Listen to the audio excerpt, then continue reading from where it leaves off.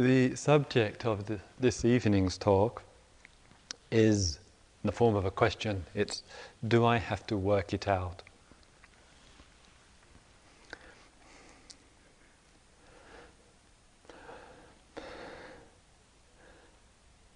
One might say, to put it rather in simple terms, that it's only in the last few generations of Westerners that there has been, at a practical level, the discovery of the existence of the mind. When I say that in the last few centuries, and particularly, and fairly obviously, in the period around Freud and not long before, there was some serious and sustained inquiry taking place into the phenomena of mind, into the phenomena of mental processes, and out of some of those discoveries which were made at that time, there was a recognition, a real recognition, and perhaps for the first time on a more pervasive level, a real recognition that the mind can be worked with, that it can be looked at, that exploration and inquiry can be made of the mind. And we have seen in the last few generations in Western society a tremendous upsurge of interest in the mind including feelings and emotions and thoughts and plans and the past and the present. Tremendous upsurge of interest, growing number of people wishing to work with the mind, to look at what's happening to me, my mental life, my personal life, and with it, of course, a tremendous outpouring of literature, informative and valuable and insightful, and one which in a very, I would say, in a very real and genuine way contributes to our resources here in the West of Western wisdom. There can be, rather unfortunately, I would say with regard to this, to assume that, because there's often a certain conceit with us Westerners, I notice, to assume that we found the mind. You know, it was in the West that the insights have come. But those of us who have had this exposure, and including quite a number of you, to the East and Eastern practices, and this group situation is one which is a model, a framework which has been used for centuries upon centuries, know and recognize and, more importantly, experience the insights and the approaches to working with the mind which originated in the East before Western civilization was even heard of. 3,000 years ago, before the Buddha. And there's been this continuity of practices and traditions, and what is, I think, very helpful in our Western setting is there is this bridging, this coming together more and more. Now, in saying that, one of the divisions which has been made, and this is where the talk is now fitting in, and so the talk will rather be this evening a little bit more on the psychological level. One of the divisions which has been made in the West is a simple one, and it's an expedient one, and one which I would say often for us goes rather unquestioned, and that's the division of the conscious and the unconscious. And this division seems very self-evident. Here is my conscious mind. I'm conscious of, if you haven't got bored already, I'm conscious of you and you're speaking. I'm conscious of speaking to you, you're listening, possibly. And in that interactivity, you say, here's this conscious mind. And one senses that beneath, shall we say, using it in geographical terms, beneath this conscious mind, there's this incredible ocean of unconscious stuff. And this unconscious ocean, at times, parts of it arise in my conscious mind, affect my conscious mind, and generally make my life a hassle. This is how we tend to look at it. And sometimes we see that our conscious mind does have a certain capacity to be able to accommodate those things which are occurring, the old stuff we say, the past, the suppressions and the blocks and the fears and the agitations and so forth. Sometimes we say, yes, my conscious mind is stable and steady enough that it can accommodate all this. And sometimes we find it very, very difficult, and we're really troubled by these old patterns which shoot through and make our life unhappy, and sometimes influence and affect very unsatisfactorily the environment and other people. And so we begin to look, to some degree, here's the conscious mind, here's the unconscious mind. In that experience, when we experience that unconscious mind, and I'm talking obviously about the more dark forces, the more unsatisfactory factors of the unconscious mind, sometimes we realize what a restricted way of life we're living under. Living in this way, and as a result, we seek to open our mind out more. We seek to explore it. We seek to see what is the past in its relationship to the present. And that has taken you and me and others of our friends in different ways to some form of exploration. I want to find out who I am. I want to find out what the totality of my mind is. I want to find out where it's taking me, where it's leading me, where I'm leading with it. In that form of expression, maybe meditation, looking at the present, seeing what the present is, seeing the past in connection with it. It may be therapy and counselling and different workshops and so forth. The East, with its, I would say, tremendous number of insights, psychological and spiritual, based on the practice of men and women, past and present, to my knowledge, doesn't have a division of conscious and unconscious. To my knowledge, I don't know any word in the Sanskrit, which is the primary language of spiritual and psychological insights, or in the Pali, a primary Buddhist language, where these two concepts appear. Oh.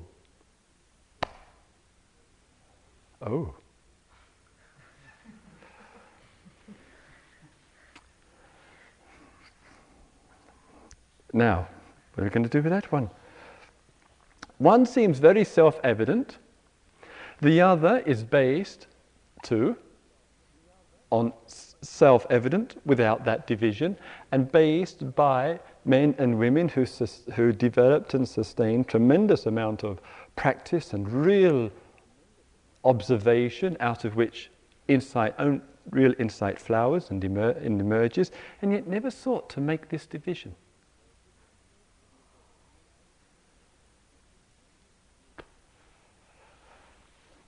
I wonder why.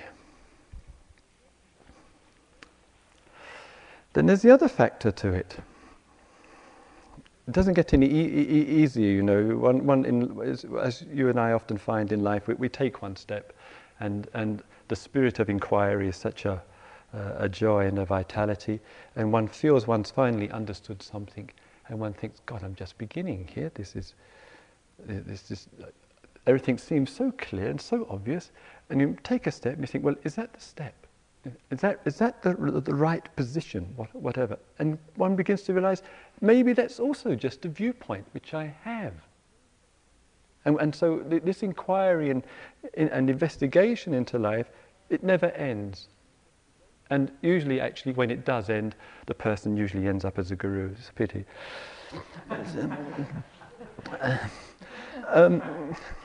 Sorry about that, let's carry on. Which can I slip in a story? I like slipping. Stories in retreats are the commercials. One of the Zen teachers apparently has likes to collect wooden Buddha images, and he had a number of them apparently in his room. And one of the meditators, students, came to him and said to him, you're collecting all these wooden Buddha images. He said, why didn't you go and meet a real live Buddha? And the student said, there's one over in Oregon. Let's see. And I thought the Zen teacher's response was quite beautiful. He said that, look, there are lots of living Buddhas everywhere, but good wooden Buddhas are hard to find.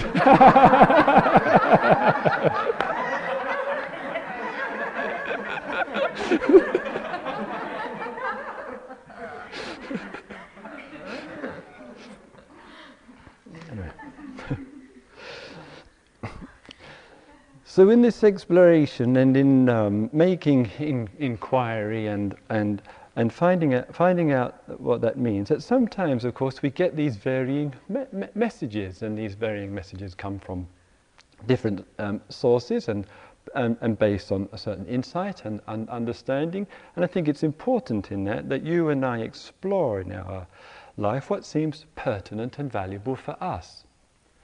Now, in that, there's a strong Eastern message which also comes. And this Eastern message, and to some extent we notice it too in the West and in the Western world, is the message that you and I have to work everything out. That in other words, there is the past, the fact of your past, all that you've done in the past, all those experiences, and they have got to be worked through. Some way or other, you have to work them through. And therefore, anything which you can do in the present, more extreme, from catharsis to counseling to meditation, to bring all of that out, that has to be all worked out. And when it's all worked out, one can speak of liberation. And this is a very common standpoint in Eastern spiritual thought. There's the past, I have to work out all the past. And the past is called, in the East, karma. Karma meaning the influence of the past in the present. So all this karma, all this past has got to be worked out. And then one stops and says, all right, well this is the general position, this is the message which is conveyed to us. And we're told, here's the karma to be worked out, or here are all these samskaras which come up, and it's all got to be worked out. But then one looks at that and think, well, blimey. Because one's got to take the whole package, which is, it's not only in this lifetime. It's not enough that you and I go back to when we have the screaming abdabs at our birth. It has to start before that. And once one opens the door up to one past life, blimey. One just, it's bad enough with one life, but you look down the corridor of time, and they say it's beginningless. I mean, what chance have you and I got? Might as well pack up our bags and go home and back to the telly.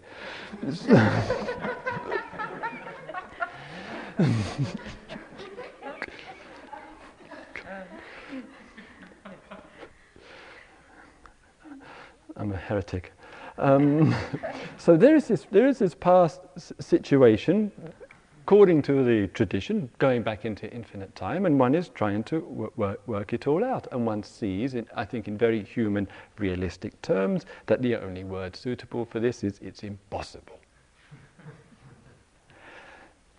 And yet, there is the actuality of our daily life and the experience of our daily life. Here is the fact that we have a relationship of conscious and unconscious, and here we have that we don't know to what degree and to what extent in time the unconscious material, using that language, influences and affects our present.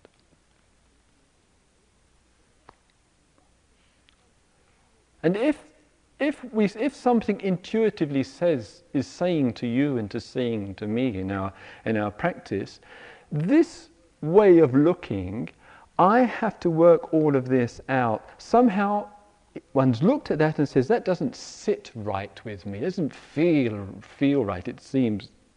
How can anybody discover the liberation of being and the joy of it? Then perhaps our relationship to our mind in its totality has to change. We have to look at things differently.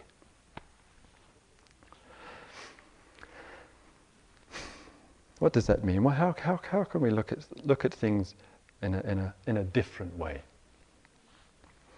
In this giving of attention to the present, that itself is a significant step in itself. And what I mean by that is, and I think one must be realistic. Realistic is, you know yourself, you have to look at yourself, I've got to look at myself.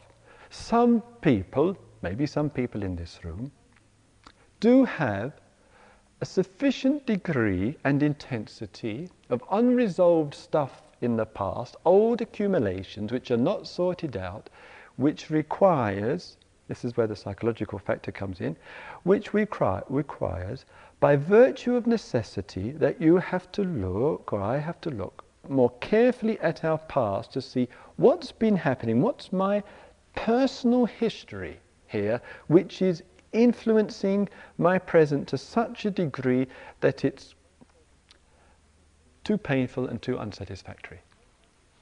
In other words, that sometimes we have to give real care and attention to the continuity of experience and what that has meant, so that we get some insight into the past, into the present, as it moves into the present. And that's where therapy, Western wisdom, can be very, very important. And sometimes there has been the attempt, and there still is in the East, in its great wisdom, but there is still an attempt, as some of us found, we would go up to, say, the teacher, and we'd say, God, I'm feeling so much fear, my mind is so troubled, I'm so unsettled, it's not just going away. And the teacher would say, mightying, meaning everything's impermanent, or just watch it, or just let it go, and a kind of oversimplified view of mental psychological pain. And sometimes when we're experiencing a lot of it in life, we need to explore, either through ourselves or in context with another person, what's the history of this? Understanding, shall we say, in the old language, that flow of the karma.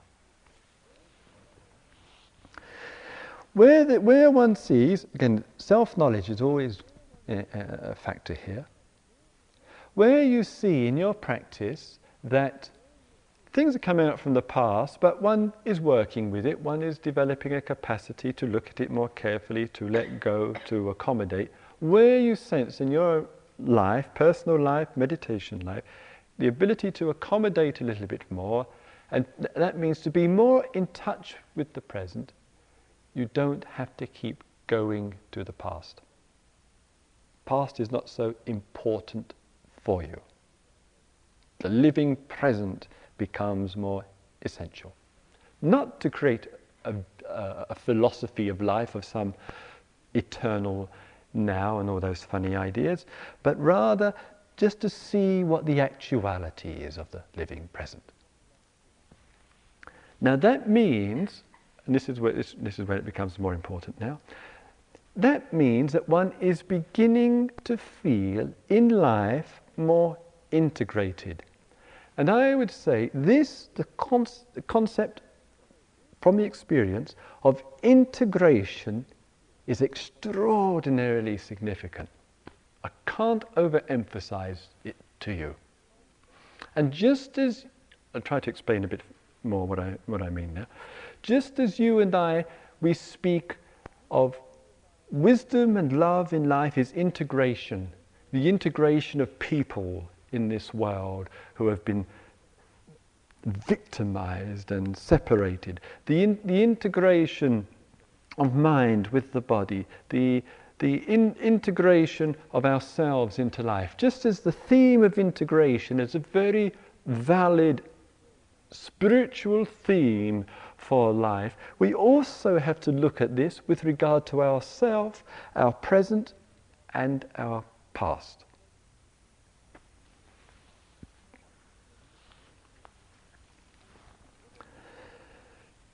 And what I mean by that is,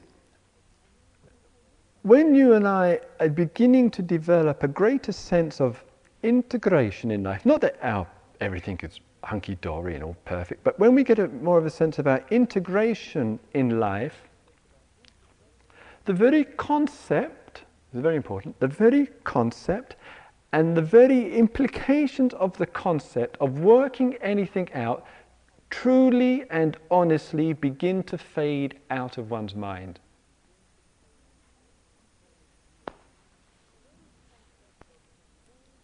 The very concept of things are coming up which are threatening, things are coming up and with the implication of coming out of my unconscious, and that kind of formulation of language based on certain forms of experience begin rather noticeably to get reduced.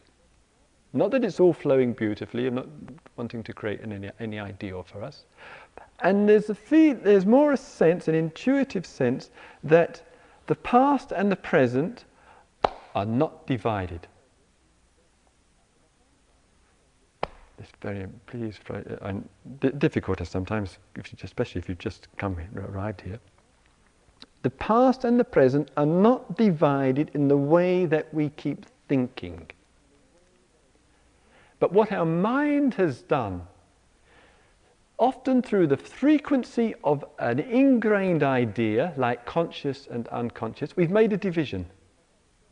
We've made two separate, independent realities.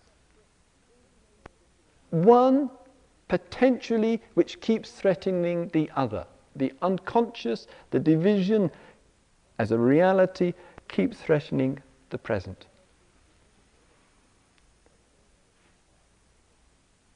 When that gets a charge to it, people sometimes start fearing what will come up.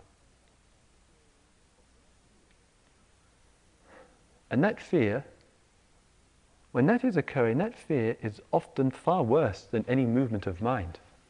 Because that fear goes straight on to any movement of the mind.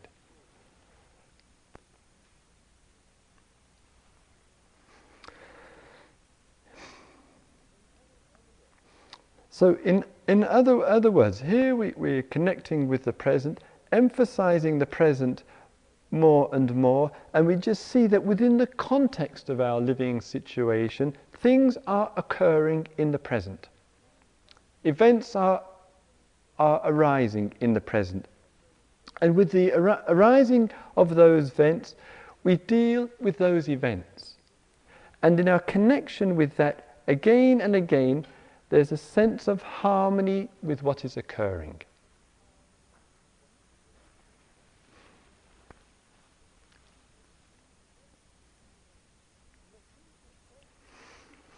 And what does in fact seem to happen in that when we used to look at the past and all that was there in the past, it seems to lose the power element that we have attributed to it.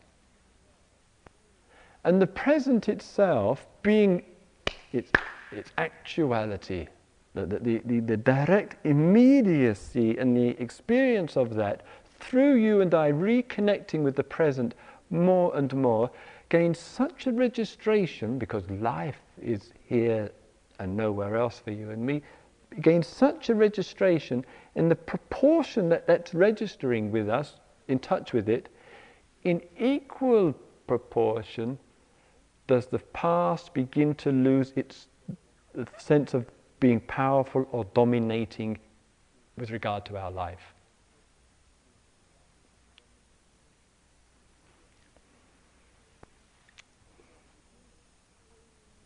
As it were, it begins to fade from one's perspective. No, it's hard to follow with these kind of talks. That in the terms of the past situation, One sees what is occurring as the arising of something in the present moment. And that arising in the present, one develops an attunement with it again and again.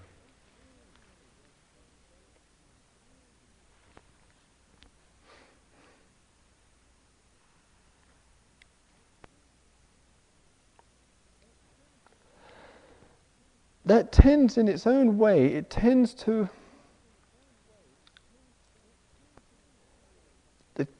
The changing over factor which tends to take place is the sense inside of oneself, when you and I are, through our mindfulness and through being more conscious, we get so much more receptive to the present moment that the present moment seems so much greater than it is. And sometimes in just an ordinary daily life experience, one senses and feels that. Sometimes when you walk out in the evening and you look up at the night sky and you feel the wind and you see the trees and the touch of the cold night air, and one has that feeling and a sense of the expansiveness of things. And it's a real sense, it's not a thought, it's, you feel it, your bones, your cells, you feel that. And within the sense of that, so many of the things which seem so big and so magnified and so troublesome, somehow they're not like they seem. And that's because the present is we've permitted, we've given the opportunity for the present to reach us and for ourselves to reach the present. And when that's really, truly a center of our lives, these old ideas of unconscious and it's like a big dark well and working all this stuff out from it, endless past and so forth, seems like old ideas.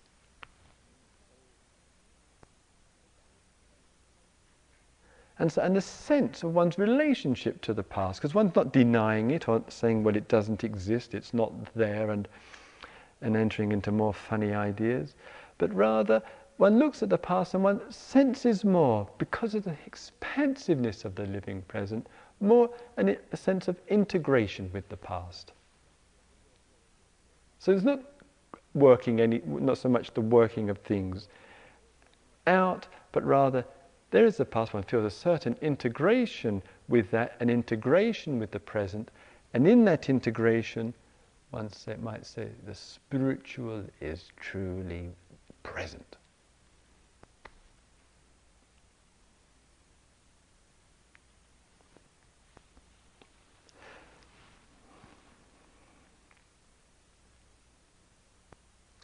But it goes even further than that. That is not the stopping point for life. That is not the resting point for a person who is engaging into inquiry and sustaining an inquiry into life. Inquiry must lead into eternity. It must bring one to eternity. Eternity must come to one engaged in inquiry. And in our looking and in our making inquiry, as we begin to harmonize with the past, and remember, we're speaking of the past, we're speaking of the infinite past, not just of a few experiences, but that long past which has affected and influenced our brain cells, that long history of humanity and before, which has brought you and I to this present position. That's not speculating and talking about rebirth. I'm talking about the influence of time which brings you and I, and the way you and I are, to here. And in that, finding that and discovering the beauty of this sense of integration, the fading away of working things out with the past and with the present, and therefore with the future, in that, wherein is the great difference anymore between yesterday, today and tomorrow? Wherein is there any great difference between yesteryear, this year, and next year. If integration is the primary experience, surely it must be such, then all the apparent differences, big differences, which we grasp onto with regard to time, also must fade. And in that sustained inner inquiry and love of life and observation which accompanies it, that integration is the open door into an eternal seeing, in which past, present and future are all with us in eternity.